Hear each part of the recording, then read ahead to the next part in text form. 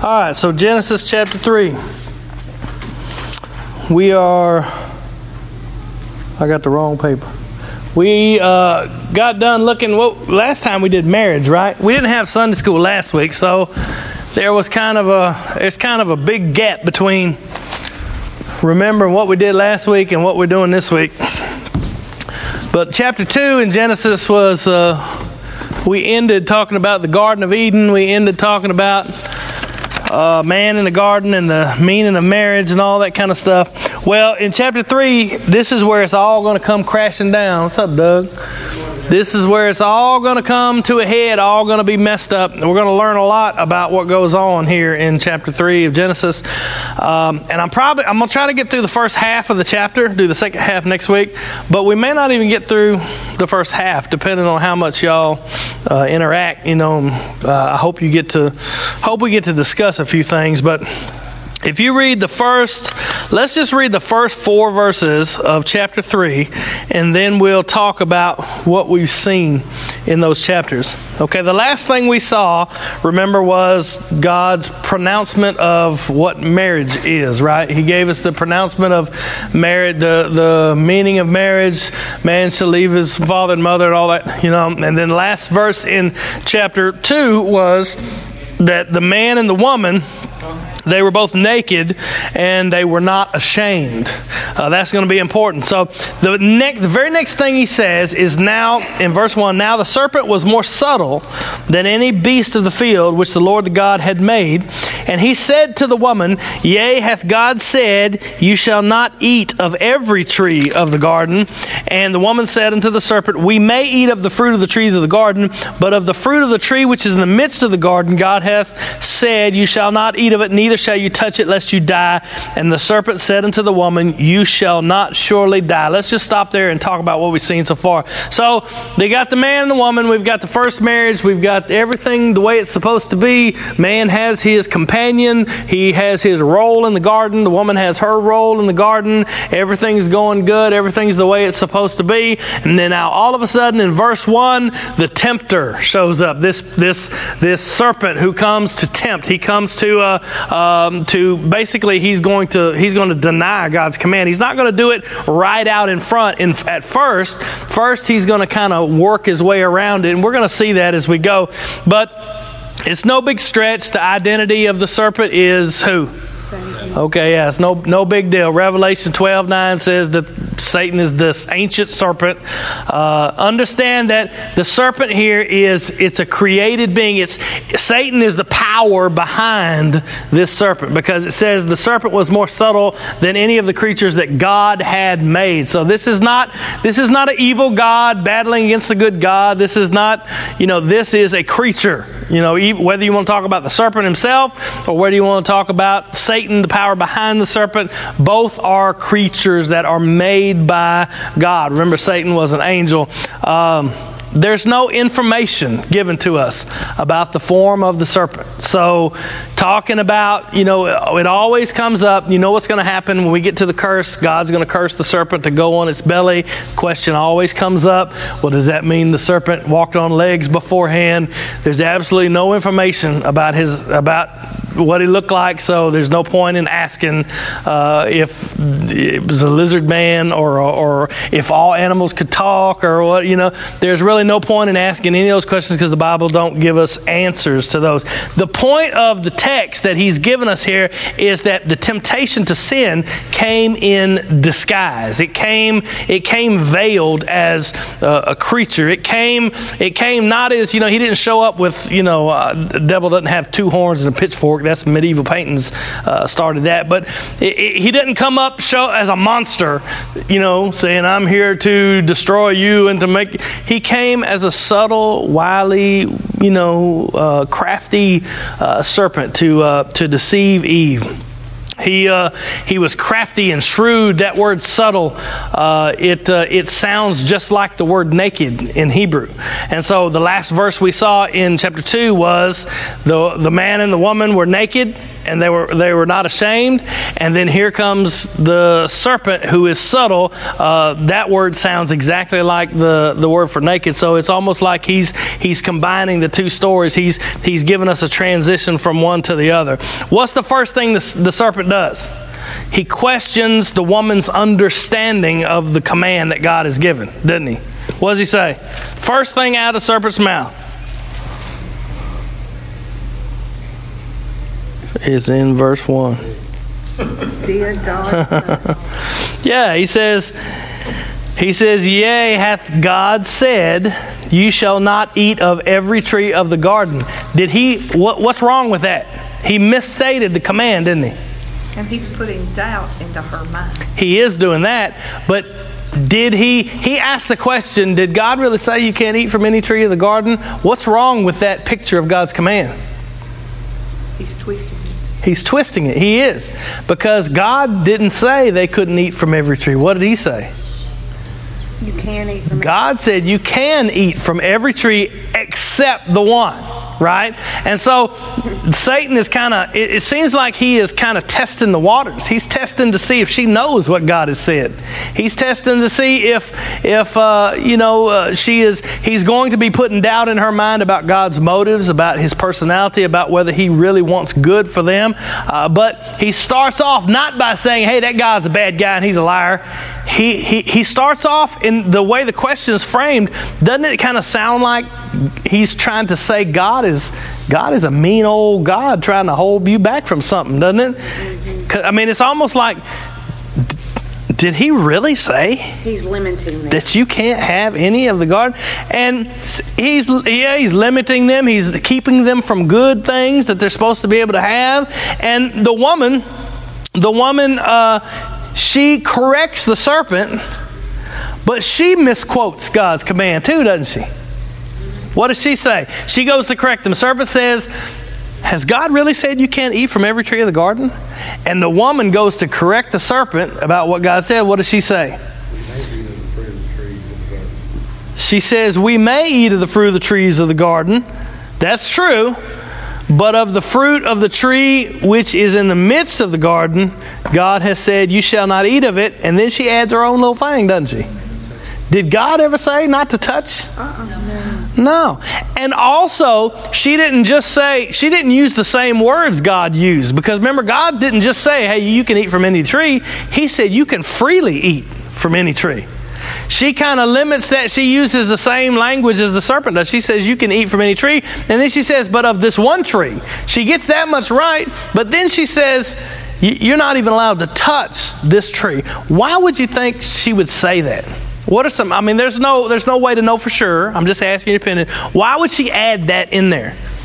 First of all, did God actually speak to Eve and say, you should not eat from the tree of the knowledge of good and evil? No, she got that information. She got that information from Adam. She was not created when God gave that command. Adam was the only one that God actually spoke. I'm not saying that God didn't speak to her, but when that command was given in Genesis chapter 2, there was no Eve. And so, a couple of things might be possible. Maybe Adam added it for her just because you know how women are. He just want to make sure she wasn't touching it. You know, he's like, just don't. Maybe she just misunderstood. Maybe she just misunderstood the command. Maybe she, maybe she just didn't. Maybe she's paraphrasing. I mean, who knows? Well, who knows? But the point is that Satan sees an opening with her here because she doesn't hold fast to exactly what God has said. To exactly what God has said. She's kind of willy-nilly about the commands of God, about what God has actually said. She doesn't seem like she understands why they're not supposed to eat. She doesn't seem like she understands the fact that God has told them, given them all this freedom to do whatever they want, provided for all their needs, but still He has just commanded that this one thing they're not supposed to do. And I want you to make sure that you understand one thing that we're going to see throughout. A lot of the focus is on Eve, right? The woman. And Adam, he's going to come in a little bit later. It says she gave the fruit to her husband who was with her. But what you need to understand that's not going to come through in English too well is that all the verbs in this section, all the verbs, all the yous that you see, God told you not to eat. Do you believe? All those are plural, which means both of them are standing there. It's the woman who's doing the talking, but Adam is standing right next to her while the serpent is talking to them. And because of the role God has given him, what was Adam supposed to be doing as his wife was being deceived? When his wife first misquoted the command, what should Adam have done? Ho, that's not what God said. Hold on.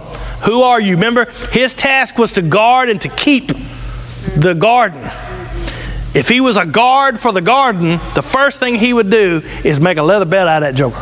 The first thing he would do is boot the serpent. Get him out. And so what we're going to see is when it says, look at in verse 1, it says, yea, hath God said, ye shall not eat from that. Ye shall, it's actually a verb. They put case endings to make it plural, singular. It's plural. He's talking to the man and the woman. And we're going to see later when she eats of the fruit, she says she gives the fruit to her husband who was with her, and he eats as well. And so you're going to see them misquote the commands. You're going to see Adam fall down in his role of being leader, of being protector of the garden. You're going to see all those things. She says you're not allowed to touch the fruit of the garden. She kind of adds a stipulation that's not there.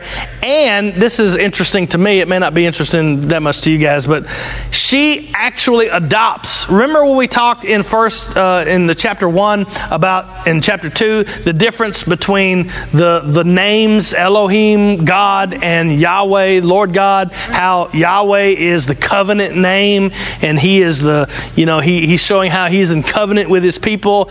She adopts the name that the serpent never uses Yahweh Elohim. The servant never uses Lord God, the Lord God. When you see, I told y'all that before. I don't know if y'all were here. Some of y'all might not have been. When it's in your English Bible, when it's Lord, all 4 letters are capitalized. That's God's name, Yahweh. And when it's capital L and small Ord, it's Adonai. It just means Lord. So you can tell that from even in your English Bibles. But she doesn't use the covenant name. She repeats what the serpent said. He said, has God, not Lord, not the covenant name, but just God. Has God really said to you? And she said, no. He said, we may eat of all of the garden, but of the fruit of the trees which is in the midst of the garden, God hath said, we shall not eat of it, neither shall ye touch it, lest ye die. She also, there's so much in here. She also cuts the knees out from the consequences, doesn't He? Right. God didn't just say, or else you'll die. He said, surely, you will surely die. He said it's a fact. And so she misquotes the command. What does that tell Satan? What does that tell the serpent when she's misstating the commands all over the place? Tells him, I have an opportunity here. Because she don't really know. She don't really know what God has said.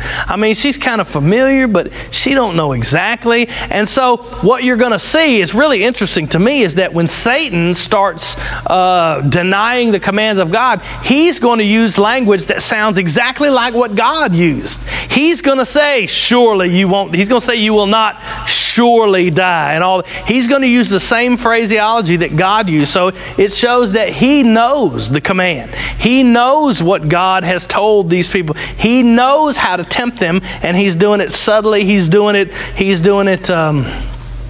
sneakily. Is that a word? Sneakily? Come on, that's a word. Sneaky. Okay. First thing He does is he maligns God's nature. That's what He'll do. And the serpent said unto the woman, you shall not surely die. He says, for God doth know that in the day ye eat thereof, then your eyes will be opened, and ye shall be as gods, knowing good and evil. He almost makes God sound like God has given you a command, and the reason God has given you a command is because God's just a big old meanie, and He don't want you to have the good things. Doesn't that sound like what He's saying? He says, you know what, God? He says, you won't die. He said, God knows that when you eat of it, your eyes are going to be opened. And you'll be like little gods. You'll know good and evil. He's almost telling them like... He's telling them what he wanted. I mean, that's what Satan was always after, was to be equal with God. To be equal with God, that's why he fell. Absolutely. Absolutely. And that's what he's showing them, is you can be equal. He's tempting them for something that they don't have. Yeah. Now, instead of thinking, God gave them every tree of the garden. He gave them every single one. He said, you can freely eat from any of the trees, all of them. You pick one and go to town. He said, but of this one tree, don't eat. And what did they do? Instead of focusing on what God gave them, the provision God made, instead of focusing on all the blessings that they had, all the abundance that they had, what did they focus on? The one thing that God told them they couldn't have. Focus on the one thing. And Satan made it sound like the reason God don't want you to do that is because he's jealous of you. He don't want you to have good things. He don't want you to be happy. He don't want you... Is that still the way Satan operates today? Yeah. Instead of focusing on all that God has given, all that God is doing, we all focus on the one thing that we think we want. Well, God, why haven't you done this for me? You just don't want me to be happy. You just don't want me to, whatever. When the reality is that God has provided us with more than abundance, more than we could possibly get. Now, here's the sticky part. Satan's comments here, we're going to see this as we move through. They're filled with half-truths. Mm-hmm. They're filled with half-truths. Because he says you won't die when you eat it. And really, we're going to find out they didn't die. I mean, there's a caveat about that. They actually did. But we're going to see that Adam lived 930 years. And so they didn't really die. And the text itself says that when they ate of the fruit, their eyes were open. And they understood good and evil. So it's almost like Satan's words were not just out and out lies. They were lies. But they were filled with half-truths. Because their eyes weren't open. I'm getting way ahead of myself. But their eyes weren't open the way that they thought they would be. They thought they would be open and they would know good and evil. They'd be like God. But what happened was when they ate of the fruit, their eyes were open and they understood good and evil. And they realized they were evil. Mm-hmm. They realized that evil was them. Yeah. And they were naked and they were ashamed and they were guilty and they hid from God. It turned out so not the way that they thought it would turn out. But technically there were some true statements in what Satan was saying. But his motive was to deceive them into believing that this would be good for them. This would be better for them. This is what's going to make you happy. This is the one thing that God is keeping back from you, when in reality God was keeping them from the one thing that was going to destroy them. Does that make sense? Y'all with me? He still does the same thing today. God is giving you commands. He's giving you commands. And what do we say? We say, it's not going to hurt. It's not going to be that bad. And Satan tells us, he whispers in our ear and says, you know what? God's just trying to keep this from you. God's just trying to keep you from being happy. When the reality is, God's ways, his paths are always going to lead to our joy, to our peace, to our fulfillment. Always. He is working all things for our good. That's really the first lie. You won't surely die. When the reality is they would. And they did. In more ways than one. And he disparages God's motives. We already talked about that. You're missing out on something good. So there's the temptation. The serpent comes in. He says, this God is just being mean to y'all. He wants you to have so much more. He don't want you to have so much more. There's so much more of life to be had, and he's keeping it from you. And that was all it took. From that moment, now temptation had been planted in Eve's heart. And the temptation would start to grow within her as she looked at this fruit, whatever it was. We don't know. Most people say an apple or whatever. We don't know what it was. We just know it was a fruit. In verse 6, now we talk about the woman. She's looking at this fruit. It says, and when the woman saw that the tree was good for food, and that it was pleasant to the eyes, and a tree to be desired to make one wise, she took of the fruit thereof and did eat, and gave also unto her husband with her, and he did eat.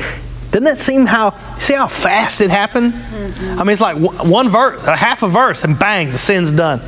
All of this temptation, all of this conversation, all this thinking about it, then the fruit starts to tempt. The woman's tempted by the fruit, and then pow, it's over.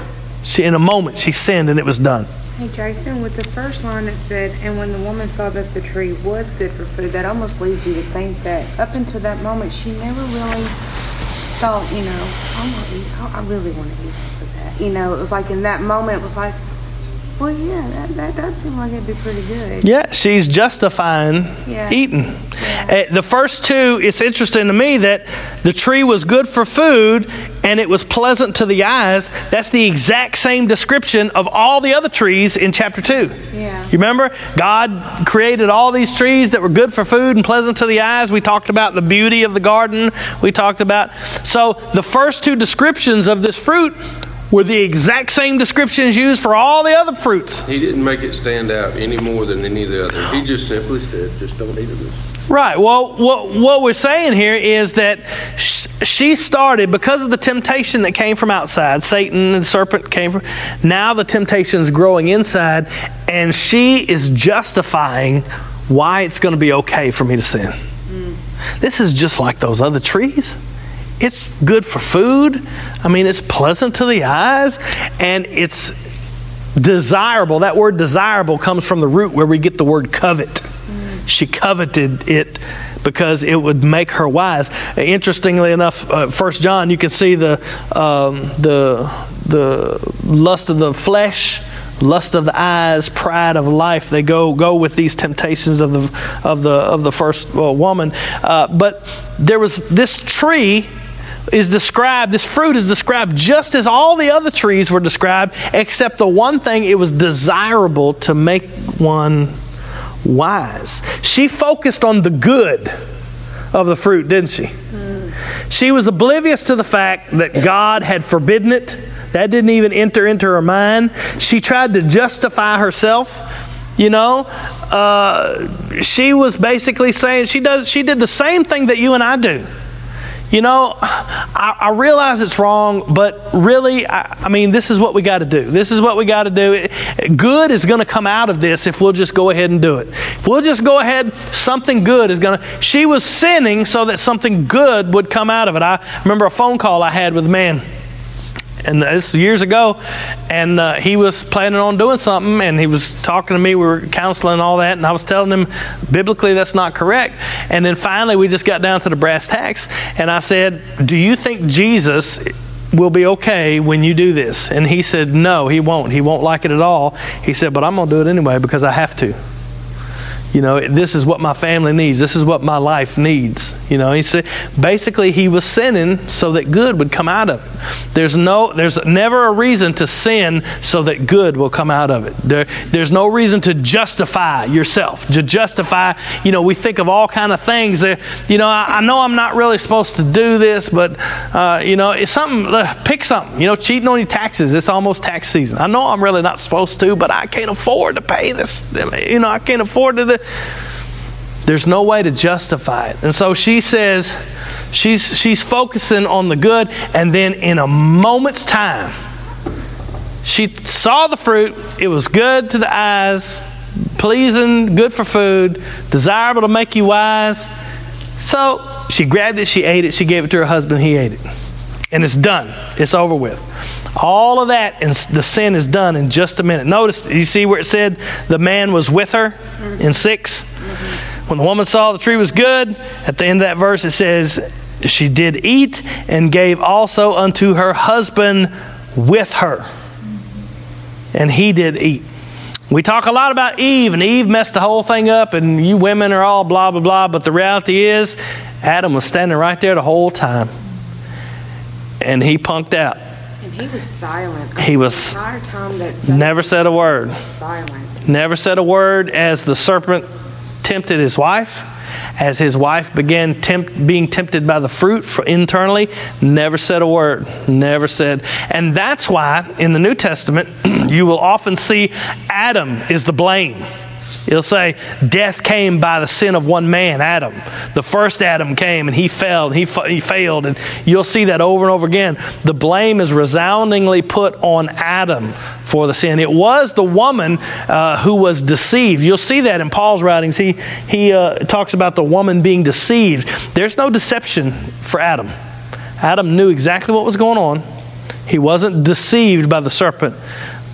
He just allowed it. Remember, God face to face spoke to Adam and said, you will not eat from this tree.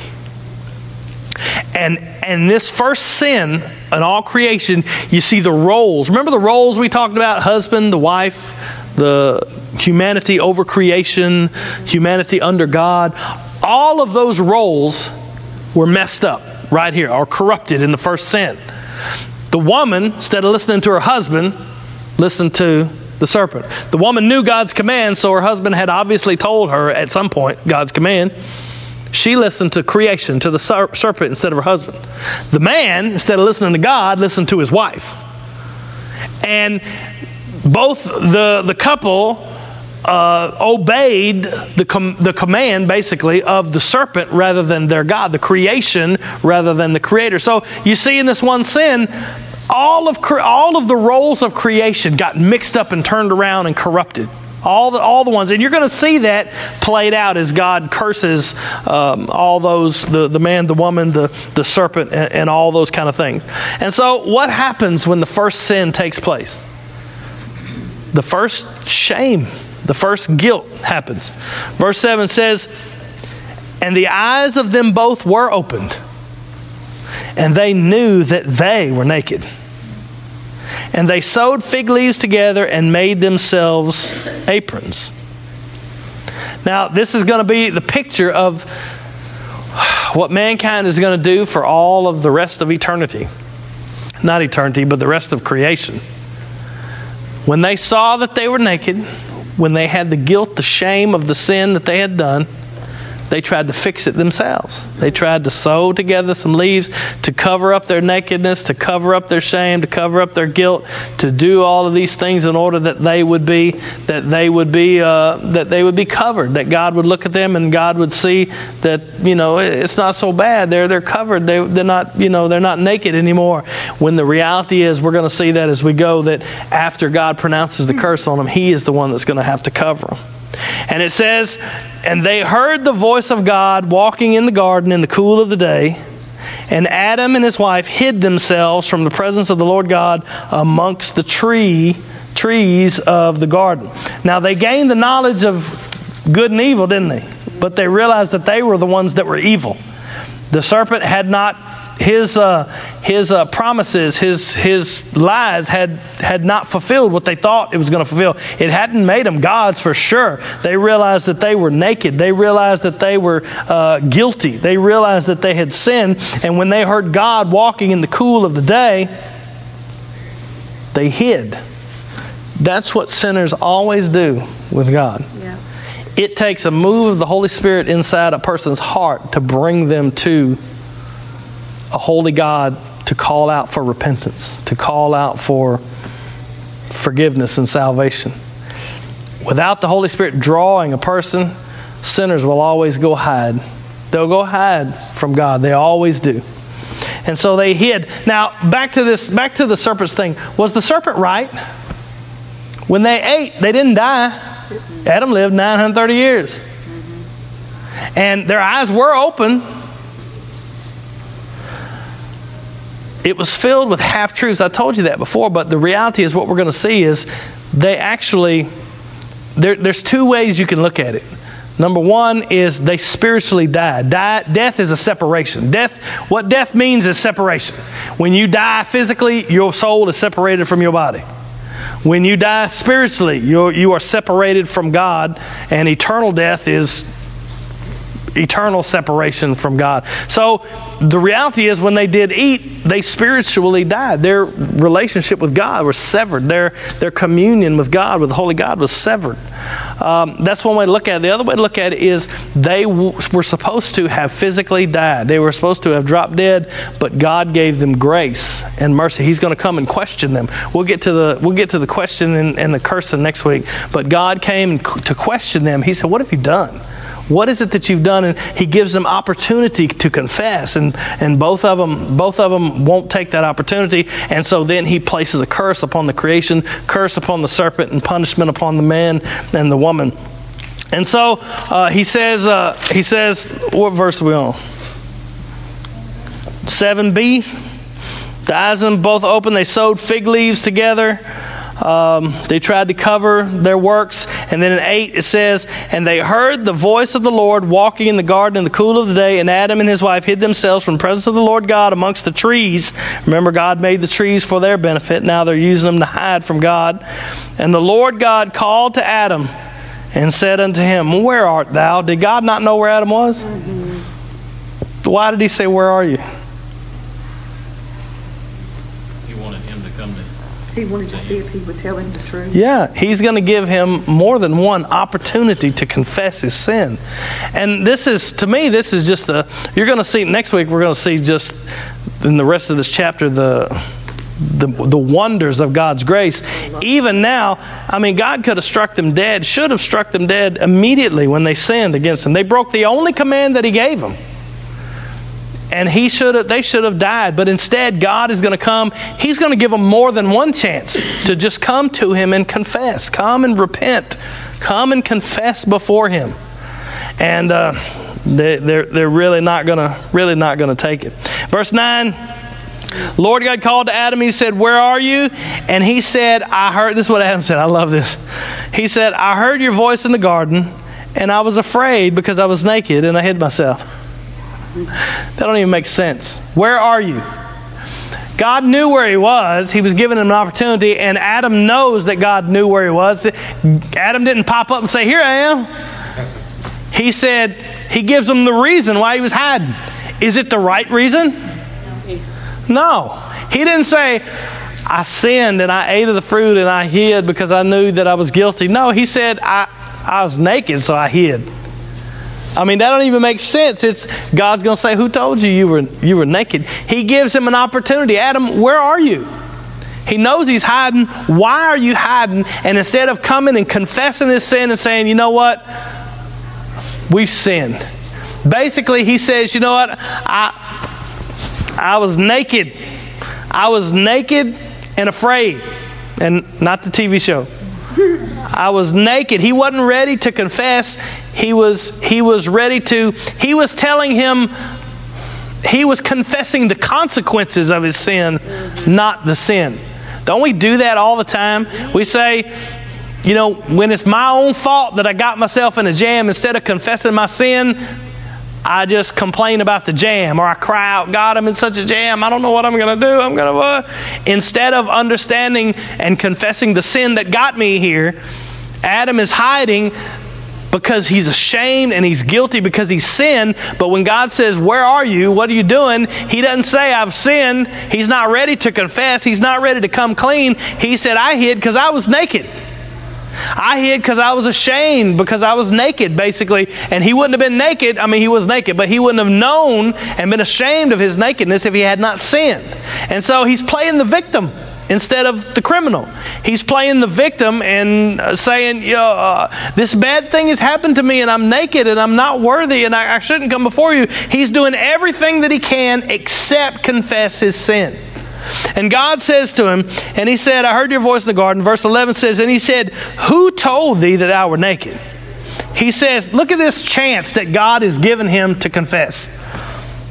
He says, "Who told you were naked? Have you eaten of the tree whereof I commanded thou that thou should not eat?" I mean, do you think God knows what happened? Do you think Adam knows that God knows what happened? Yeah. I mean, it's like, duh.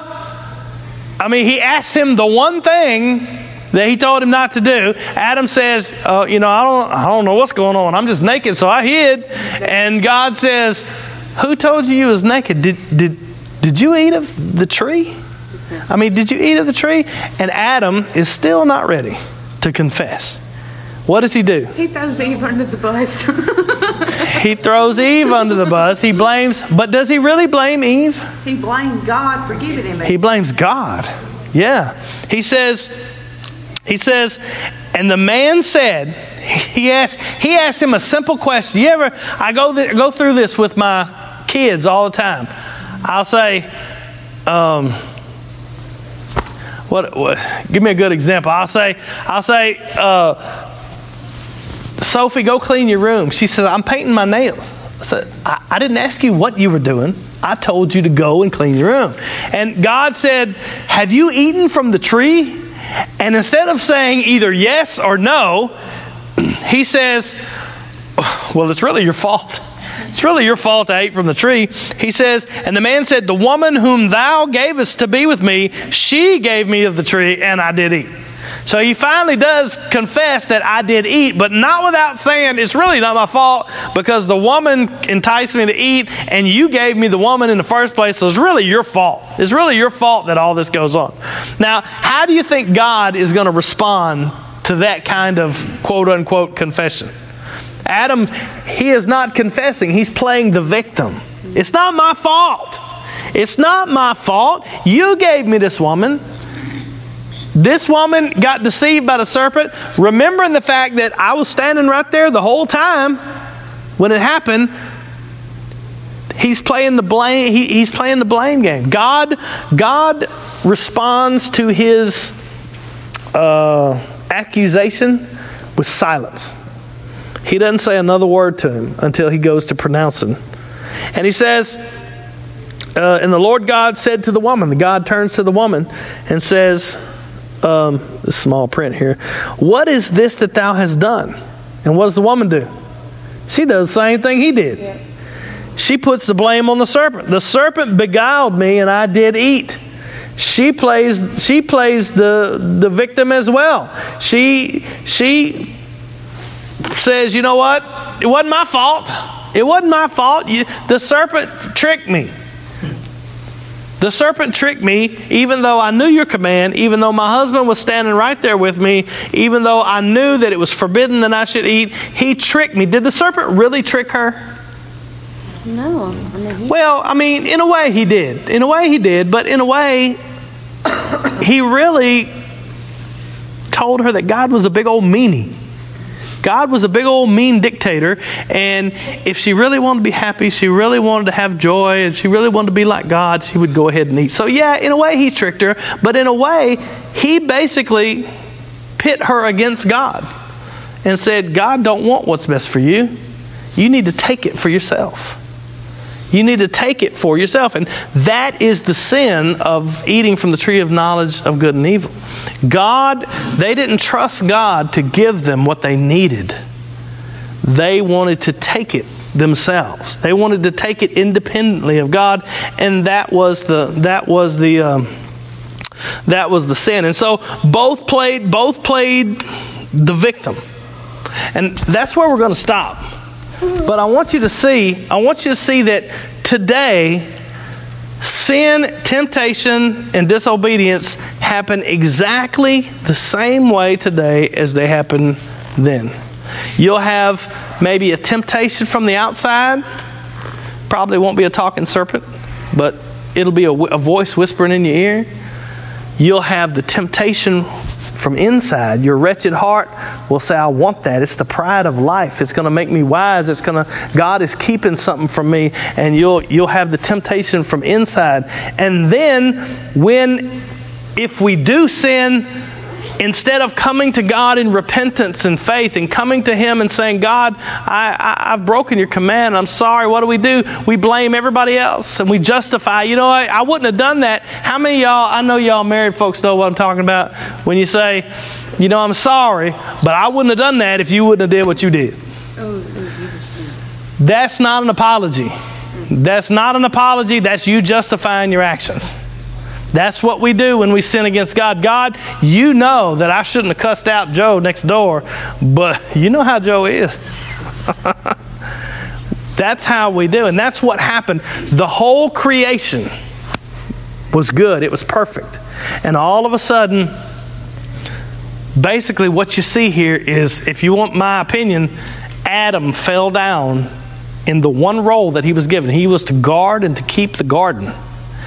As soon as he saw this serpent enticing his wife to disobey the command that God spoke to him face to face, he should have took charge. He should have yanked that serpent out and cast him out of the garden. But instead, because of what he did, because he allowed his wife to dictate what he would do, and he allowed the serpent to entice his wife, because he allowed those things to happen, we're going to see it's Adam and Eve that get tossed out of the garden, not the serpent that gets tossed out of the garden. Next week when we come, we're going to look at the punishment that they give, and we're going to see how that curse of creation is this is the whole reason why we need the gospel, why we have the gospel.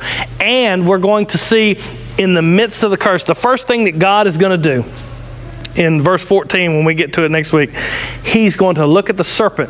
Remember what happened? God came to the man first. He said, "Where are you?" Man says, "I was naked, so I hid." He said, "Did you eat from the fruit?" He said, the woman you gave me." And then he looks at the woman. He says, "What have you done?" And she said, "The serpent beguiled me and I ate." And next week we're going to see that even after that, he turned to the serpent and he gives the serpent no opportunity to confess. He gives the serpent no opportunity to explain himself. He just starts pronouncing the curse. "Cursed are you. You're going to go on your belly and you're going to be cursed above all animals." And right in the midst of that curse, he's going to give the very first prophecy of Jesus.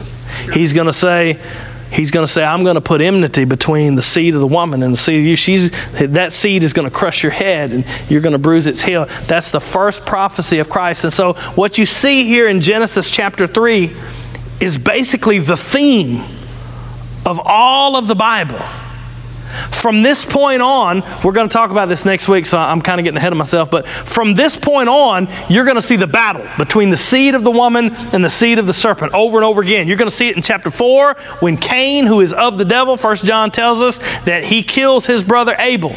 And then Adam and Eve have another son, Seth, and his line is going to be the godly line. And you're going to see that go through all the way. The Pharaoh of Egypt. By the way, Egypt, the Pharaoh's headdress had a big snake on the front of it. The seed of the serpent is going to be battling against the seed of the woman. And you're going to see the seed promise go from Abraham and Isaac and Jacob. And then it's going to go down to David. And he's going to promise David, "So one of your seed is going to sit on the throne for eternity." You're going to see that seed promise go all the way down until it's fulfilled in Jesus Christ. And then in Galatians, Paul could say, all those who are in Jesus Christ are the seed of Abraham. And so what you see here in verse 15 of chapter 3, as we go to look at this next week, is you're going to see basically the theme of the whole Bible. And it's going to be kind of the key that unlocks the whole Bible, because the whole Bible is about Christ. Right here in Genesis 3, even when everything goes to pot, when all creation goes and falls under the curse, there's a prophecy given that there's going to be hope. And then we're going to see the grace of God demonstrated. Is there any questions, comments? I've been doing most of the talking. Y'all ain't said nothing. Everybody tired? Y'all stay up late? No. I didn't either. Okay. Well, let's pray. Father, we love you.